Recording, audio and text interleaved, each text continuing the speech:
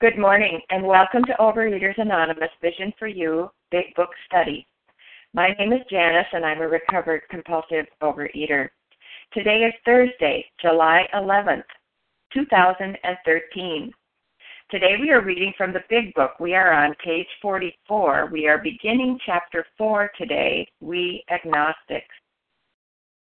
The reference number for yesterday, which was Wednesday, July 10th, is 4780. That's 4780. OA Preamble. Overeaters Anonymous is a fellowship of individuals who, through shared experience, strength, and hope, are recovering from compulsive overeating. We welcome everyone who wants to stop eating compulsively. There are no dues or fees for members. We are self-supporting through our own contributions, neither soliciting nor accepting outside donations. OA is not affiliated with any public or private organization, political movement, ideology, or religious doctrine. We take no position on outside issues. This meeting's primary purpose is to abstain, to recover from compulsive overeating, and to carry this message of recovery to those who still suffer. Sole purpose. OA's fifth tradition states each group has but one primary purpose: to carry its message to the compulsive overeater who still suffers.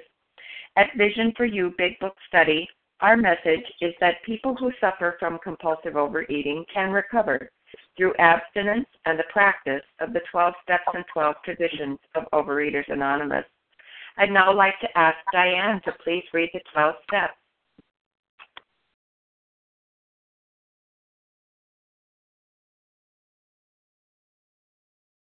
Press star 1 to unmute, Diane.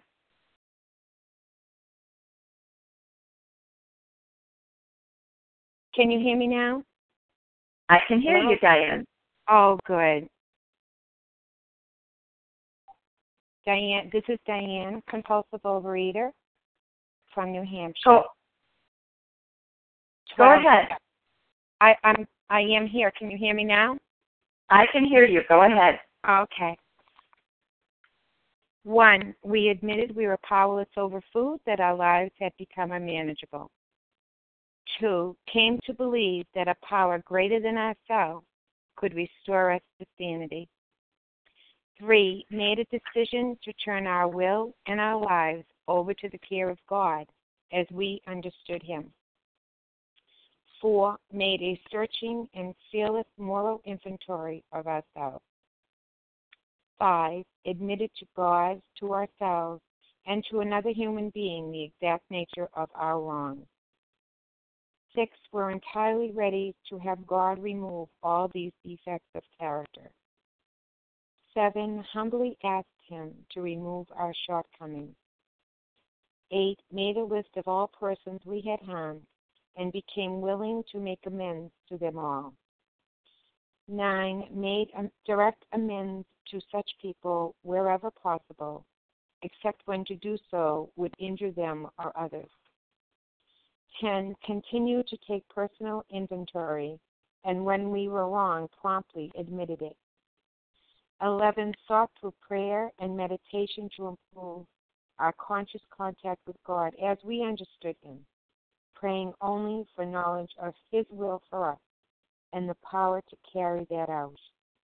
And 12, having had a spiritual awakening as a result of these steps, we try to carry this message to compulsive overeaters and to practice these principles in all our affairs. Thank you, and I pass. Thank you, Diane. I'd now like to ask Meg to please read the 12 traditions. Thank you. Good morning. My name is Meg O. I am a grateful, recovered, compulsive overeater in Vermont on this rainy morning. The 12 traditions. 1, our common welfare should come first. Personal recovery depends upon OA unity. 2, for our group purpose, there is but one ultimate authority, a loving God as He may express Himself in our group conscience. Our leaders are but trusted servants. They do not govern. 3. The only requirement for OA membership is a desire to stop eating compulsively. 4. Each group should be autonomous except in matters affecting other groups or OA as a whole. 5. Each group has but one primary purpose: to carry its message to the compulsive overeater who still suffers. 6. An OA group ought never endorse, finance, or lend the OA name to any related facility or outside enterprise, lest problems of money, property, and prestige divert us from our primary purpose. 7. Every OA group ought to be fully self-supporting, declining outside contributions. 8. Overeaters Anonymous should remain forever non-professional, but our service centers may employ special workers. 9. OA, as such, ought never be organized, but we may create service boards or committees directly responsible to those they serve. 10. Overeaters Anonymous has no opinion on outside issues, hence the OA name ought never be drawn into public controversy. 11. Our public relations policy is based on attraction rather than promotion. We need always maintain personal anonymity at the level of press, radio, films, television, and other public media of communication. And 12.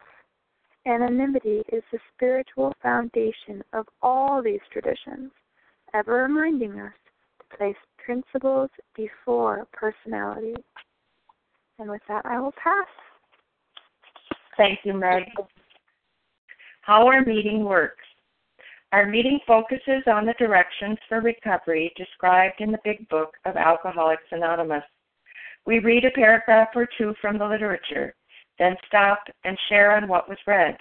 Anyone can share, but we ask that you keep your sharing to topic and literature we are discussing, and that you keep your share to approximately 3 minutes. Singleness of purpose reminds us to identify as compulsive overeaters only. Our abstinence requirement for moderators is 1 year, and for readers is 6 months. There is no abstinent requirement for sharing on topic. This meeting does request that your sharing be directly linked to what was read. We are sharing what the directions in the Big Book mean to us. To share, press star 1 to unmute. Once you are done sharing, let us know by saying pass. Then press star 1 to mute your phone. In order to have a quiet meeting, everyone's phone, except the speaker's, should be muted. Today we resume our study of the Big Book, and we are in Chapter 4, We Agnostics, on page 44. And today I would like to ask Penny C. to begin.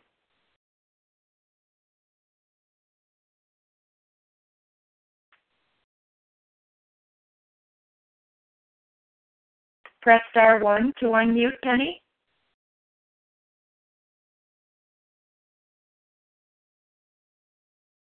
Katie, are you there? Could you start?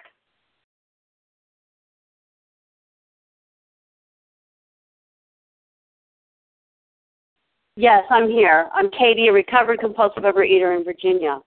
In the preceding chapters, you have learned something of alcoholism. We hope we have made clear the distinction between the alcoholic and the non-alcoholic. If, when you honestly want to, you find you cannot quit entirely, or if when drinking you have little control over the amount you take, you are probably alcoholic. If that be the case, you may be suffering from an illness which only a spiritual experience will conquer. And, this is just reiterating what we have been saying over and over and over in the preceding chapter, that, this isn't a diet club. This isn't, I need to lose weight, and once I lose weight, I'm out of here group. That is not what this is about. This is about a psychic change that is only possible through a spiritual experience. And, if you are not sure if this is is what you need and this is what you are, then try some controlled eating. And, this says, if when you honestly want to, you find you cannot quit entirely. And entirely doesn't mean for a period of time. It means you have a change of mind about how you view food for us. And that is the change for me today, that I am not obsessed with food, dieting, and weight. I'm not obsessed with making the meals that I do get to have perfect and beautiful and delicious and yummy. And right now, I enjoy my food, but it's not the focal point of my life or my day or my existence. It is neutral. And I could not anymore have created that for myself than I could, rewire my house. I mean, and actually I could rewire my house with the proper education. So that's not even a good analogy. Sorry, I was all prepared to read the second paragraph, so I'm just reading this a bit cold. But when, it's about honesty. It says you have to, if you honestly want to, we have to honestly want to stop and to believe, because this is, to the agnostics. So these are people who don't believe. I looked up agnostic, and, I always thought that it was someone who had wandered from their faith. That was what I believed. And when I looked up the definition of agnostic, it's actually someone who doesn't believe in God at all. And, atheism is actual a religion, so to speak, in itself. They have these, beliefs about how the world was created and all that kind of stuff. Whereas an agnostic is really, that's really a sad state to be in, because you don't believe in anything. And, I was never either one of those. I just did not believe that God cared about my little food problem.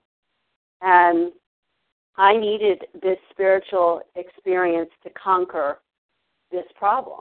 And even though I didn't believe it at first, I believed that the people who were recovered a few steps ahead of me believed it. And that's what I hang on to today. And, that's what I offer to the newcomer or to anyone else,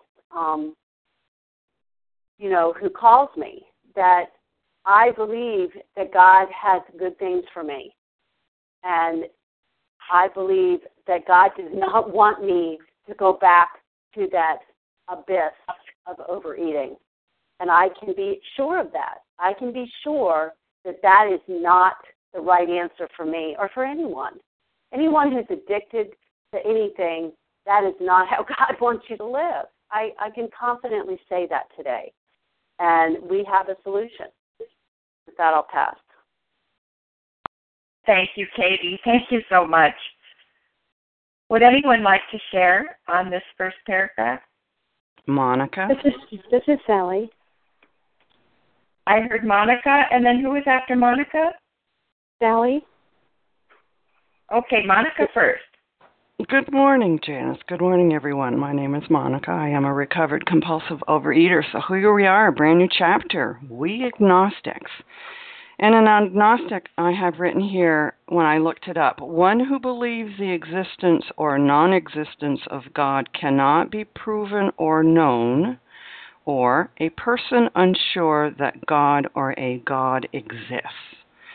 And I have another little definition here for the word agnostic that I really liked. And it is without knowledge. We without knowledge. And I thought, okay, I like that, since I felt that I was a religious person. And then this paragraph here, it says, if when you honestly want to, you cannot quit entirely, or if when drinking you have little control over the amount you take, you are probably alcoholic.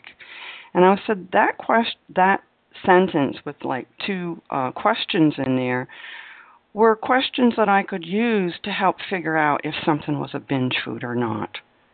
You know, if I cannot quit it entirely, or if once I start eating it, I have little control over the amount I take, it's probably a binge food. And it goes on to say, we may be suffering from an illness which only a spiritual experience will conquer. You know, we've tried all our willpower, our determination, our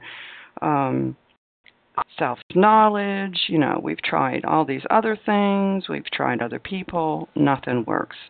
And they keep telling us that we have a spiritual problem and we need a spiritual experience to help us with this.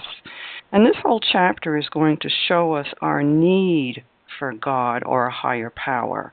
It's not going to try to prove to us that He exists. It's going to try to get to us, across to us that, you know, step one, we are powerless. And what's the solution if we have no power? We need a power greater than us. And with that, I shall pass. Thank you, Monica. And was it Sally next? Yes, Sally from South Jersey. Go ahead, Sally. Thank you. This is Sally from South Jersey. I'm a recovered compulsive overeater. And I do believe that this chapter does require an open mind. And I, too, had, as my definition of agnostic, we agnostics, ag being without and gnostics being knowledge, so we without knowledge. And I think that when we get to this word control, which over and over again we see in every chapter this word control, and this is a key word for me because I was truly a control freak in my life, except that I was out of control. I tried to control everyone and everything, and most importantly, I tried to control the food, and it was out of control. I was out of control. I have here written next to the word control, if when you start something and you can predict the outcome, and certainly when I started a binge, I could not predict the outcome. I had no idea of where it would end. It literally took me like a tsunami. It just swept me into its clutches, and I had no idea of when and where it would end and how I would feel or look when it was over. And that is the prevailing feeling that I have when I look back over my shoulder at what I've just come out of. Not just, but recently enough that it still frightens me to think of what that was like. So if when you honestly, that's a huge if, I mean, are you ready? Are you ready to be honest? Are you ready to put this substance down? It's a huge if.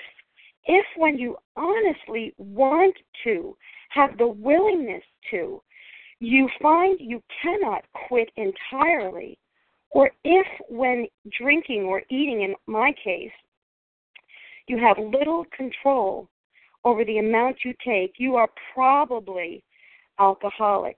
Well, I figured that out when I was 22 after the birth of my son, and I had just, finished binging my brains out through his birth because I couldn't pick up my usual tools of fasting and being bulimic at that time. And so I had gained an incredible amount of weight during that pregnancy, and about 8 days after I gave birth to him, I laid on my kitchen floor at that time and cried out to God, and I said, honestly, having no idea that OA existed, oh my God, Lord, you have got to help me. I am like an alcoholic with food. And so I recognized my own addiction, my own allergy of the body before I even knew that OA existed. And it was only a few days later that a friend called and invited me to OA for the first time. So it goes on to say, if that be the case, you may be suffering. Wow, there is the word that really kicks me in this paragraph. You may be suffering from an illness which only a spiritual experience will conquer. I have two thoughts about this sentence. First of all, suffering. When my eating started, it was always fun. It was always, oh, I'm going to go get this, I'm going to have that. It was always with a sense of party. I'm going to party.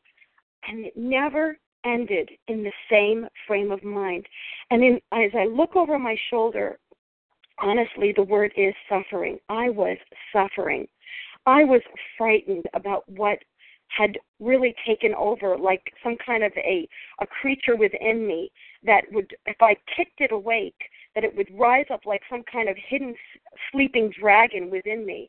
And that's how I see this disease, like a dragon within me that I don't want to kick awake with the allergy. And I am always ever presently aware that it starts with my mind and my thinking.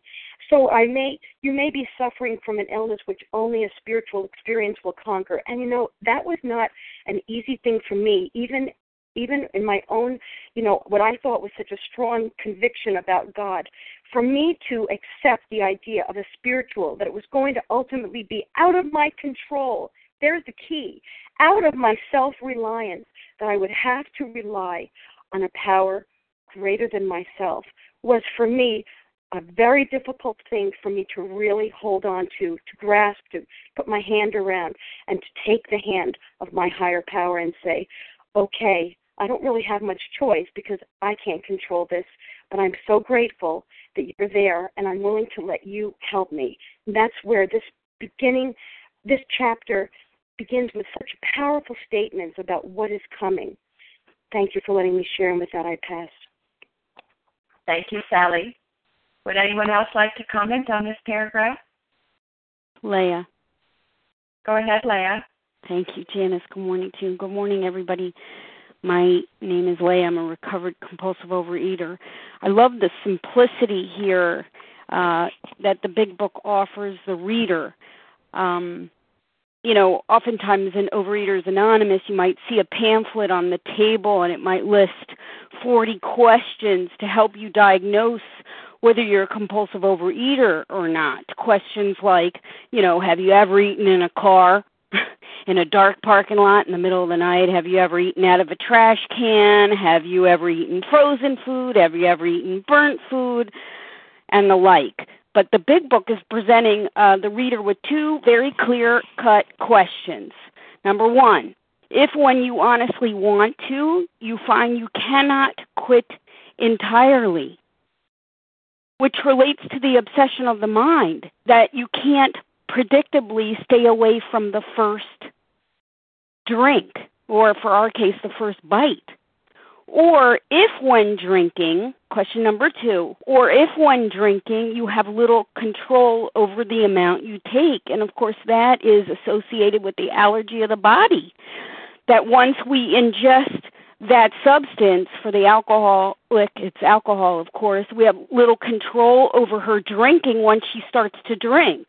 Or in our case, once we ingest our trigger foods, our substances that trigger the phenomenon of craving. So two very clear-cut questions. Number one, if when you honestly want to, you find you cannot quit entirely. That speaks to the obsession of the mind. Or if when drinking you have little control over the amount you take, that is associated with the allergy of the body, you are probably alcoholic. It is a self-diagnostic test. It's allowing the reader to draw his or her own conclusions, and it doesn't matter the background information. It doesn't matter, whether you did it in a car, in the middle of the night, out of the trash can, out of the freezer, whatever, do you qualify? It's very simple, very simple. And of course, it's not the allergy, but the obsession of the mind that binds you and me to Overeaters Anonymous. What happens after the first compulsive bite is of no immediate concern, provided, of course, that you stay away from it. But the reality is that you and I, or at least for myself, a real compulsive overeater, I could not stay away from that first bite. So acceptance of powerless over the obsession of my mind and my inability to stay away from that first bite was a necessity. because then it made it very clear that I had a need for a vital and sustained relationship with a power greater than myself. How do I know that? Because look at the next line. If that be the case, you may be suffering from an illness which only, that means only a spiritual experience will conquer. Only a spiritual experience will conquer this disease. Only the spiritual experience will conquer the obsession of the mind. So I am suffering from an illness that only a personality change rooted in a relationship with God, rooted in a relationship with a higher power, will enable me to recover, enable me to be free. Hey, I thought this illness was about food and weight. The first paragraph is telling me something very different. A twofold illness, allergy of the body, obsession of the mind. The solution is spiritual in nature. And with that, I pass. Thank you. Thank you, Leah. Well, this is Janice, and I am a recovered compulsive overeater. Thank you, God. You know, I love that they start us out with a reminder. In the preceding chapters, you have learned something of alcoholism. And what did we learn? What did I learn in the preceding chapters?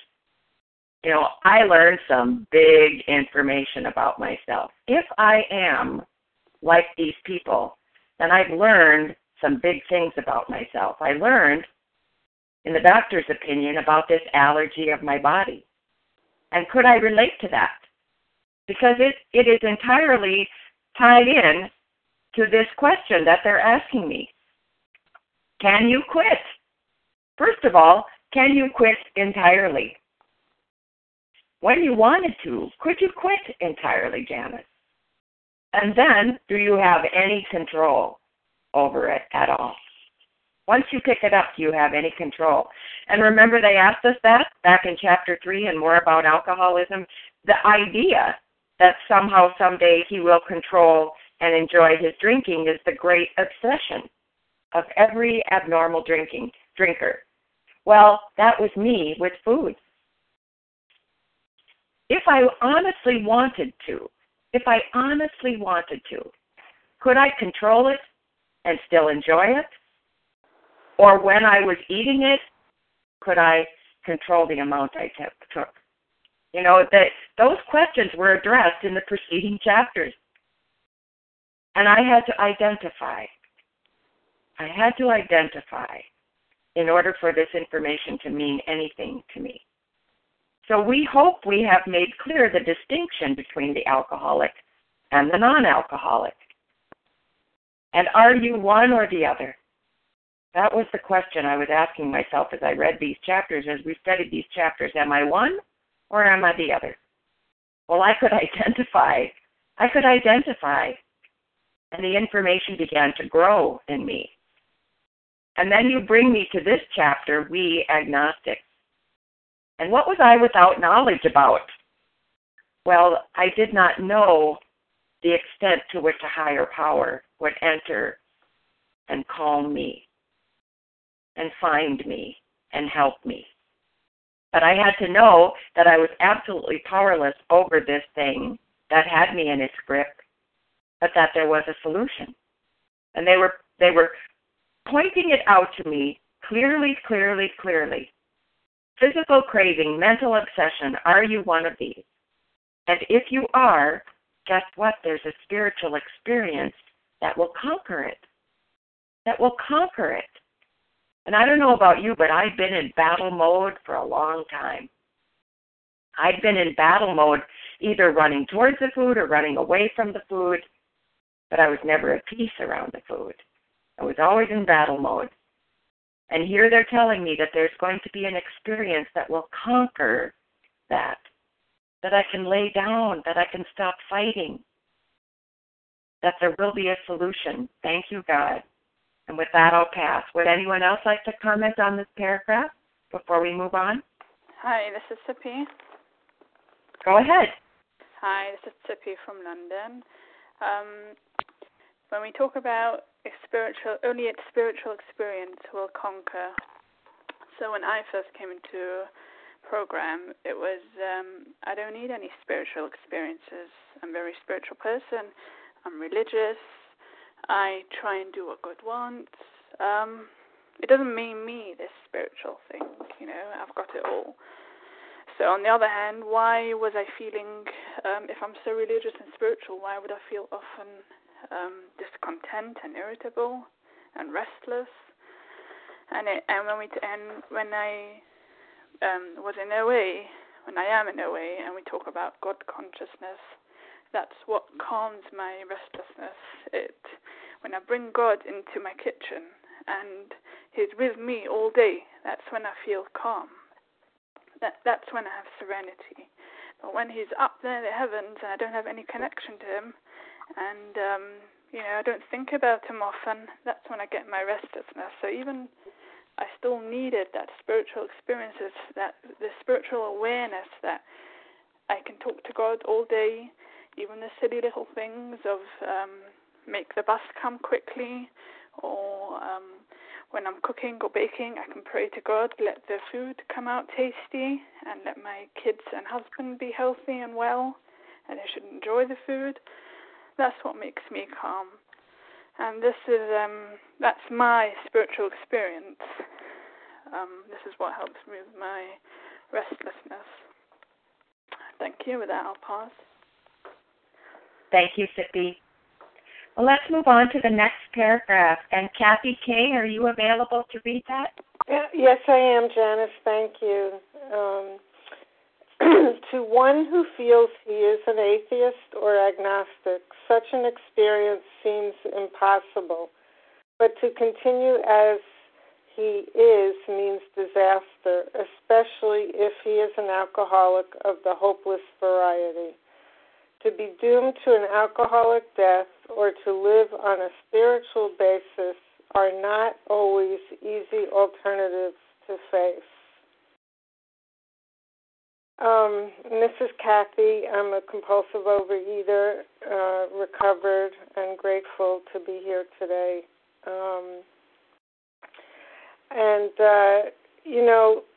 Really, the alternatives were not easy for me to face.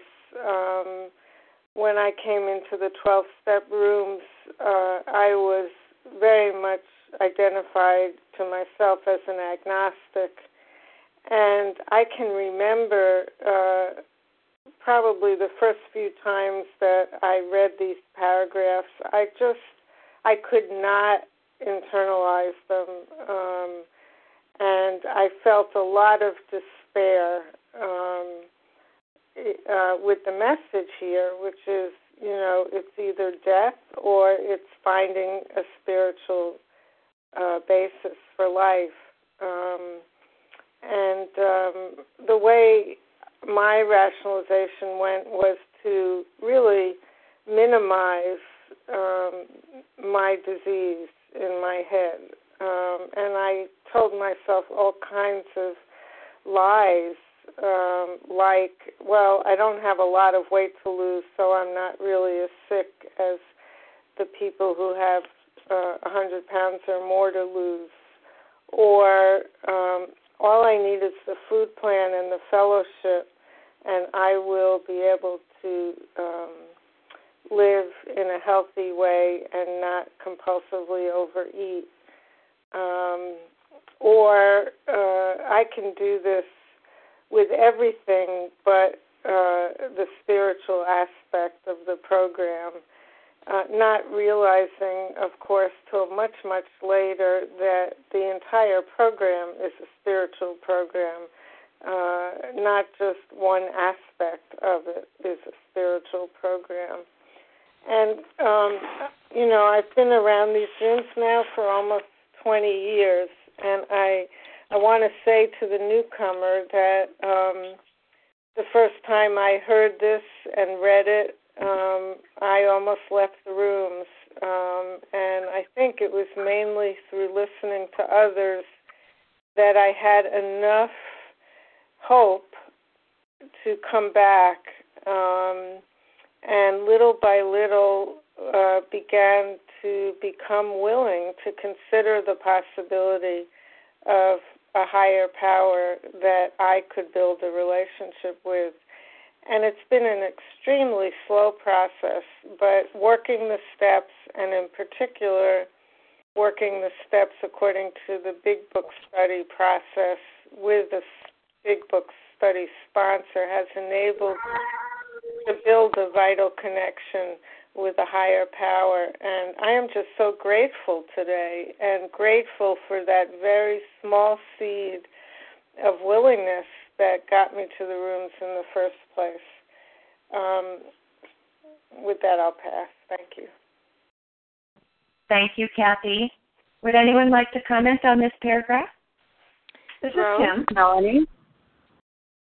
I hear Kim and Melanie, and was there someone else? Rose. And then Rose. Kim, Melanie, and Rose. Go ahead, Kim. Good morning, Janice. Good morning, my fellows. My name is Kim G., and I am a recovered compulsive overeater from South Jersey. To be doomed to an alcoholic death or to live on a spiritual basis are not always easy alternatives to face. I mean, at face value, doesn't that sound ridiculous? Doesn't that sound ridiculous? That would not be an easy choice. Yeah, how many of us sit in the rooms for 20 years debating over that choice? Well, how bad of an alcoholic death are you talking about? I mean, come on. I mean, I'm only 80 pounds overweight. If I was 100 pounds overweight, maybe I'll do something about it. And why is that? Because this disease is cunning, baffling, and powerful. You know, we often go to what is familiar rather than what isn't. And I know how to be a compulsive overeater. As miserable as it is, it's comfortable. And that spiritual stuff, that scares the heck out of me. You know, I avoided this chapter for years and years. I grew up in religious schools. You can't tell me about God. But what I had to recognize was I knew religion. I didn't have a personal relationship with God, and that terrified me. That absolutely terrified me. So that's essential, to be doomed to an alcoholic death. What have we been taught up to this page? We've been taught the true nature of our disease. We've been taught what an alcoholic death looks like. Bill's story was a vivid example of that turmoil that brought him to an alcoholic death, where he was in the town's hospital, and he said he welcomed death. I remember in my 20s going to bed and thinking, well, if I don't get up tomorrow, so what? I didn't want to die. I just didn't want to live like this anymore. The thought of living like this was so painful. But at the same time, coming into OA and hearing about these steps, that seemed that much more scarier.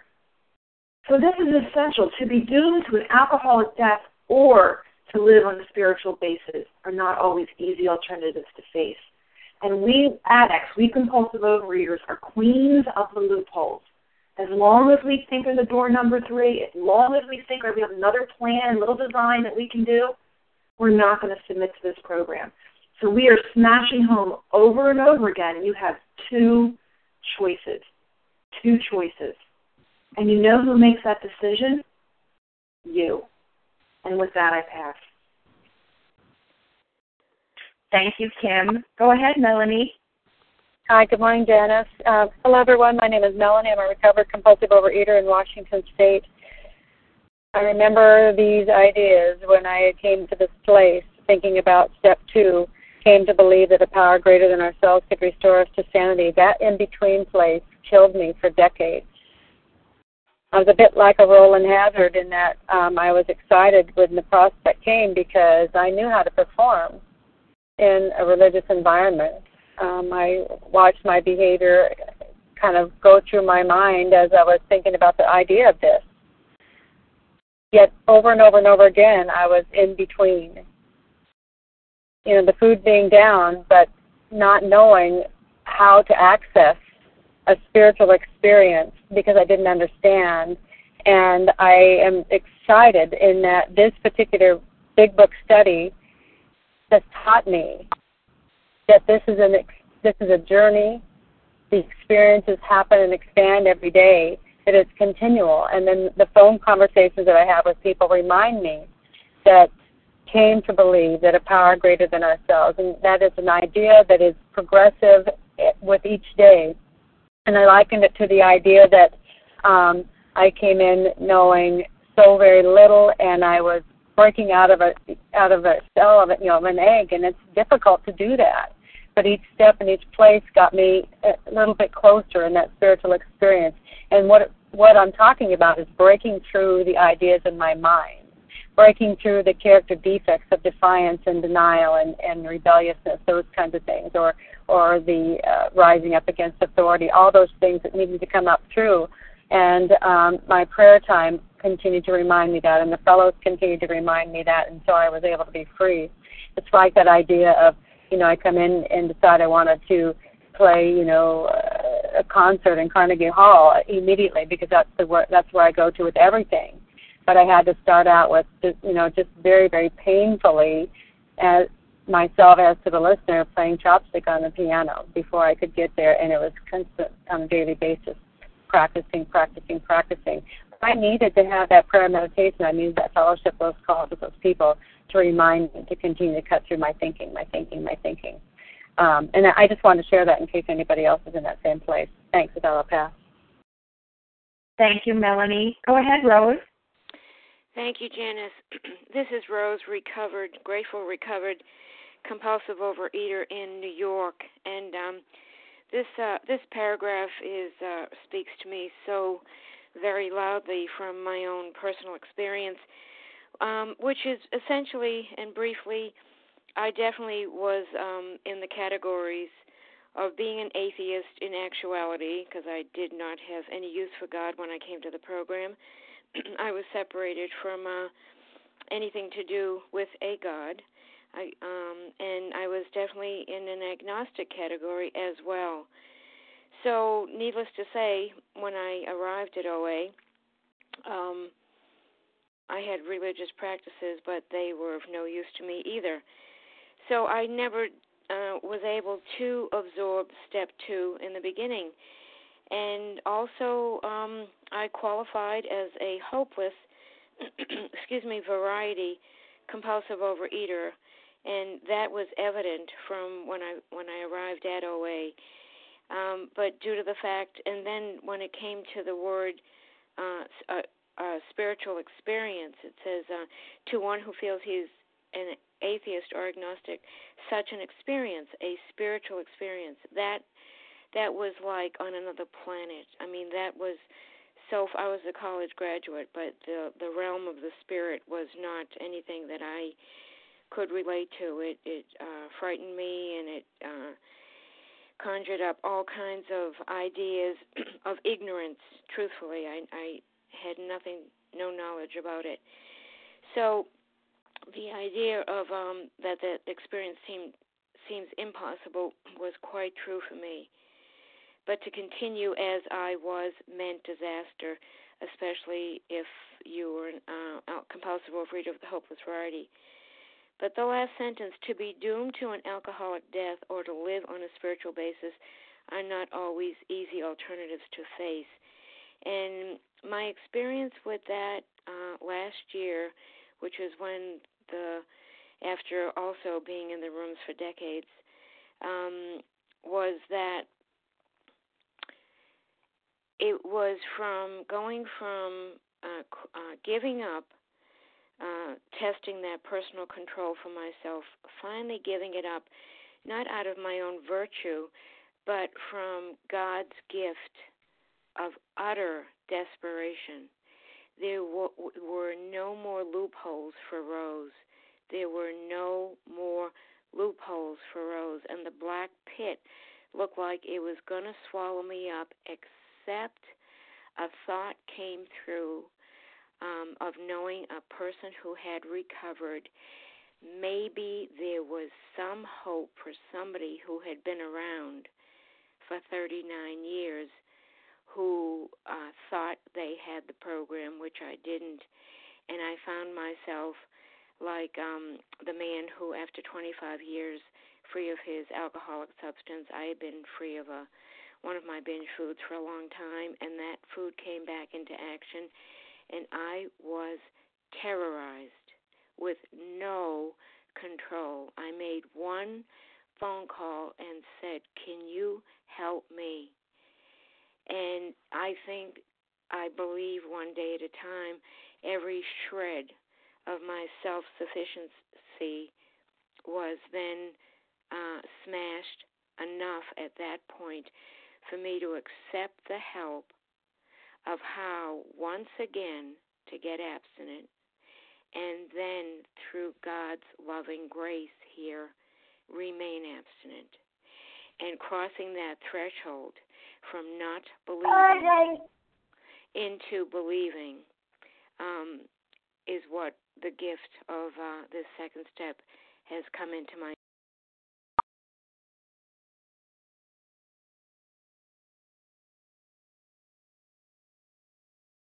Thank you, Rose.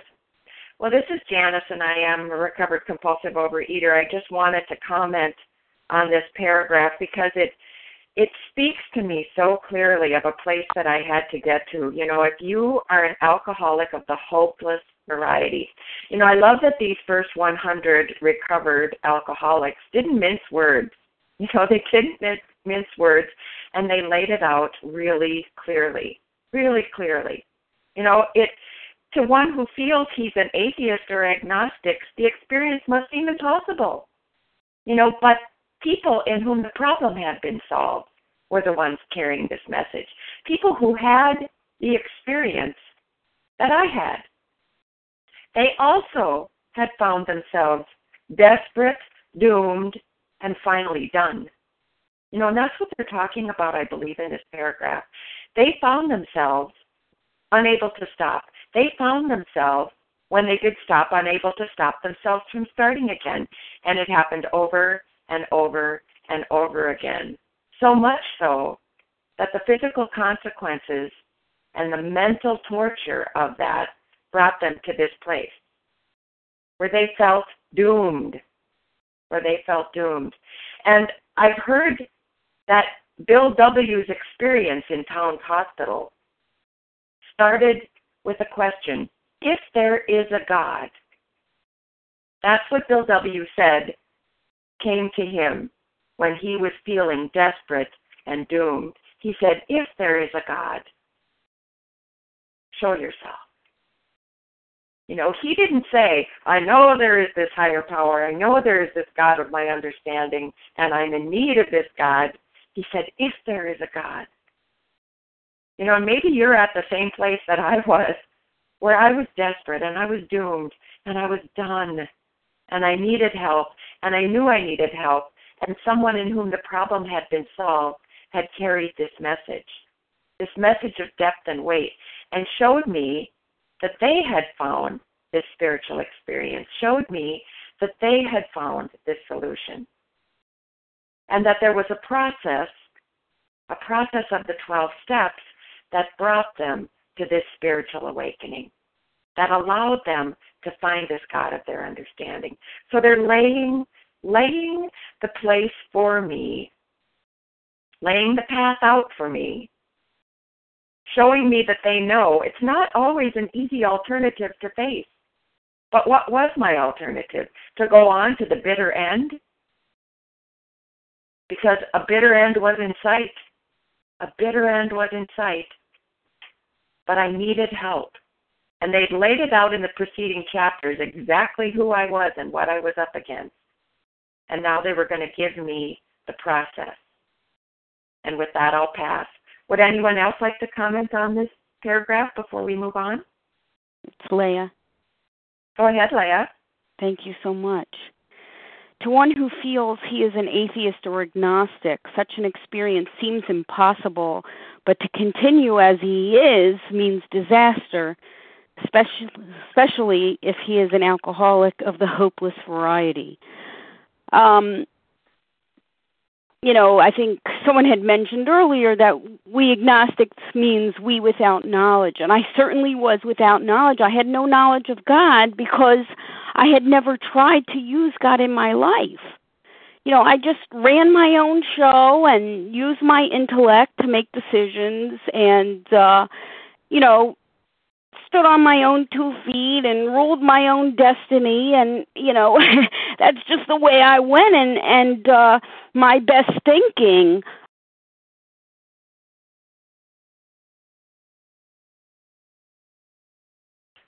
We lost you, Leah. Press *1. Thank you. My best thinking got me to a place of disaster. I had no knowledge of God because I never tried to use God in my life. It says to be doomed to an alcoholic death or to live on a spiritual basis are not always easy alternatives to face. You're right. There is no door number 3. I mean, door number 1 is death, to continue to eat myself into oblivion. And kill myself with my own fist under the guise of seeking the ease and comfort, or door number 2, to live on a spiritual basis. There is no door number 3. I do see humor in this, are not always easy alternatives to face. That's funny to me. It reminds me of this old comedic skit where this comedian Jack Benny is approached by a masked man, and places a gun to Jack Benny's head and says, "Your money or your life." And there's a long, long, long pause as Jack Benny contemplates whether to dig into his pocket and pull out some cash for this masked man or to give up his life. And it's the same kind of thing. My choices narrowed down to either relying on some power greater than myself or being doomed to a compulsive overeater's death. And ironically, it was not my intellect or any great debate that convinced me. Ironically, it was Captain Crunch and a few of his buddies, more than anything else, that readied me to embrace this spiritual remedy. I didn't know what I was doing. All I knew going into this process was that my life was on the line. That's all I knew. I had no idea where this unseen, unknown, untouchable presence was going to be because I had never had a relationship. I had never really been introduced properly. Having no idea what to expect, someone sat across the table from me, cracked open these very same pages, and brought this book to life for me. And having no idea what to expect in spite of my own extremely crippled belief system, I just took that pair of dice. I didn't know what game we were about to play, and I threw them out on the board. And I took a leap. And you know what? I began by deciding to base my life on the assumption that if it's in the big book, it's true as far as I'm concerned. And that eliminated massive amounts of doubt and uncertainty for me. The big book doesn't try to prove the existence of God. It just convinces you and does a great job of it.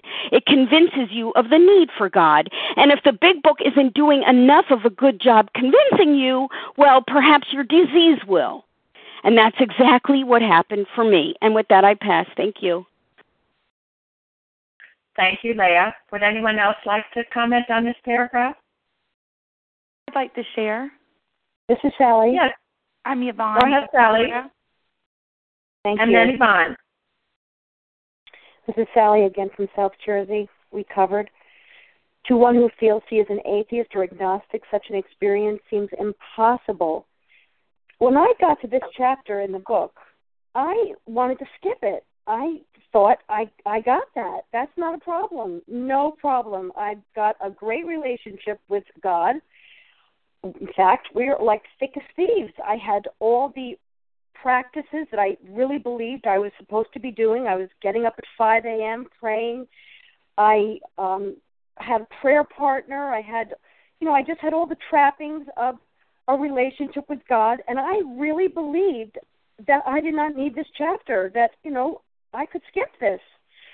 And, I look back, and I marvel at what I was doing, because I have come to realize that what I was doing, I would go in prayer, I would put my little bricks of the things I worried about in my life and my prayers, and put them into a basket, and I'd walk up to God, and I'd pray the prayers, and I'd put the bricks down, and then I'd put the bricks back in my little basket and walk away, because I was so self-reliant. I did not even get the idea of God reliance. I played God as a child, and I played God as an adult. In fact, when I was making my list of character flaws with my sponsor at step 6, my sponsor said to me, "You're going to have to add one to that list." And I just said, "Oh, really? What is it?" And she said, "Playing God." And it was true. It was like it should have been the top of my list, was that I played God. And so this is a very tough thing for me to be able to really tease out myself from my relationship with God, because I really thought that I had this great relationship, and I didn't. In fact, I didn't really have much of a relationship with God, because I really didn't let God be God. That was a bottom line for me. Living on a spiritual basis, I thought I was doing that. That's what made this really hard for me. It was like it was a quandary. Like, why isn't this working? It's not working, Sally, because yourself is on the throne, and that's what's going to have to change here. I was powerless, and that was a tough place, for somebody who plays God to be, because I needed something with power to help me with this mental obsession that was going on in my mind. And to honestly, that was the scary part about We Agnostics for me, was I thought I had it sewn up, but I knew down deep something was wrong with how I was relating to my God. And in truth, there was. My spiritual experience had to change.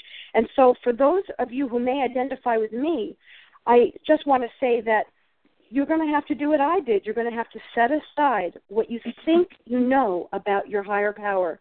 You're going to have to set aside what you think your relationship really is. And you're going to have an open mind as you continue on with this chapter. Thank you for letting me share, and with that I pass. Thank you, Sally. And Yvonne.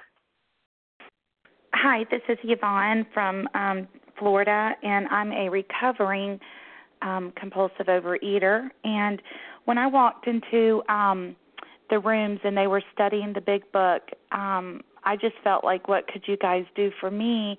Because I do have a relationship with God, very much like how Sally shared her story. And, I was every day, I had a contact with God, and was very involved in religious activities, and I just didn't get, what can OA do for me? I really felt even more hopeless hearing what the answer was, because I thought, well, I have that, and I'm still a compulsive overeater.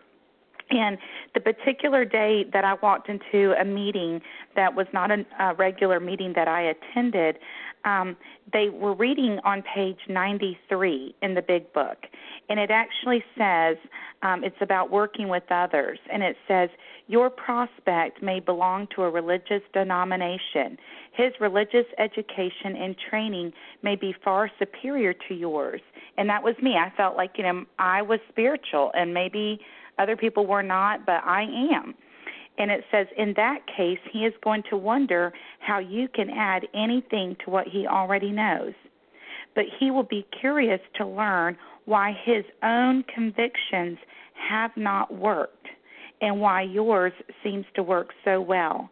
He may be an example of the truth that faith alone is insufficient.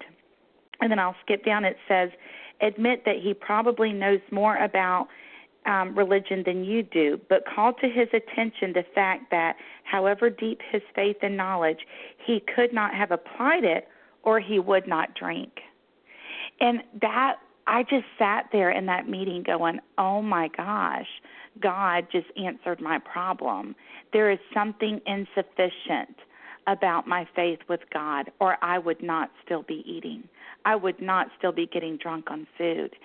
And, I still haven't gotten it. I'm still not recovered. I feel like I'm in the process. but that was the most eye-opening spiritual awakening experience that I've had in the room so far. And I just wanted to share that for anyone else who is like me. And with that, I'll pass. Thank you, Yvonne. Well, we'll close the meeting here. Thank you to everyone who has shared. Thank you especially to Katie for getting us started this morning. Thank you to Diane and Meg for reading the steps and traditions, and for everyone who shared this morning. Thank you all for your help. Now, whoever cares to, would you please, we'll do the reading from the Big Book on page 164. And Esther, could you read that for us? Our book is meant to be suggestive only. We realize we know only a little. God will constantly disclose more to you and to us. Ask him in your morning meditation what you can do each day for the man who is still sick. The answers will come if your own house is in order. But obviously you cannot transmit something you haven't got. See to it that your relationship with him is right, and great events will come to pass for you and countless others. This is the great fact for us. Abandon yourself to God as you understand God. Admit your faults to him and to your fellows. Clear away the wreckage of your past. Give freely of what you find and join us. We shall be with you in the fellowship of the Spirit, and you will surely meet some of us as you trudge the road of happy destiny. May God bless you and keep you until then.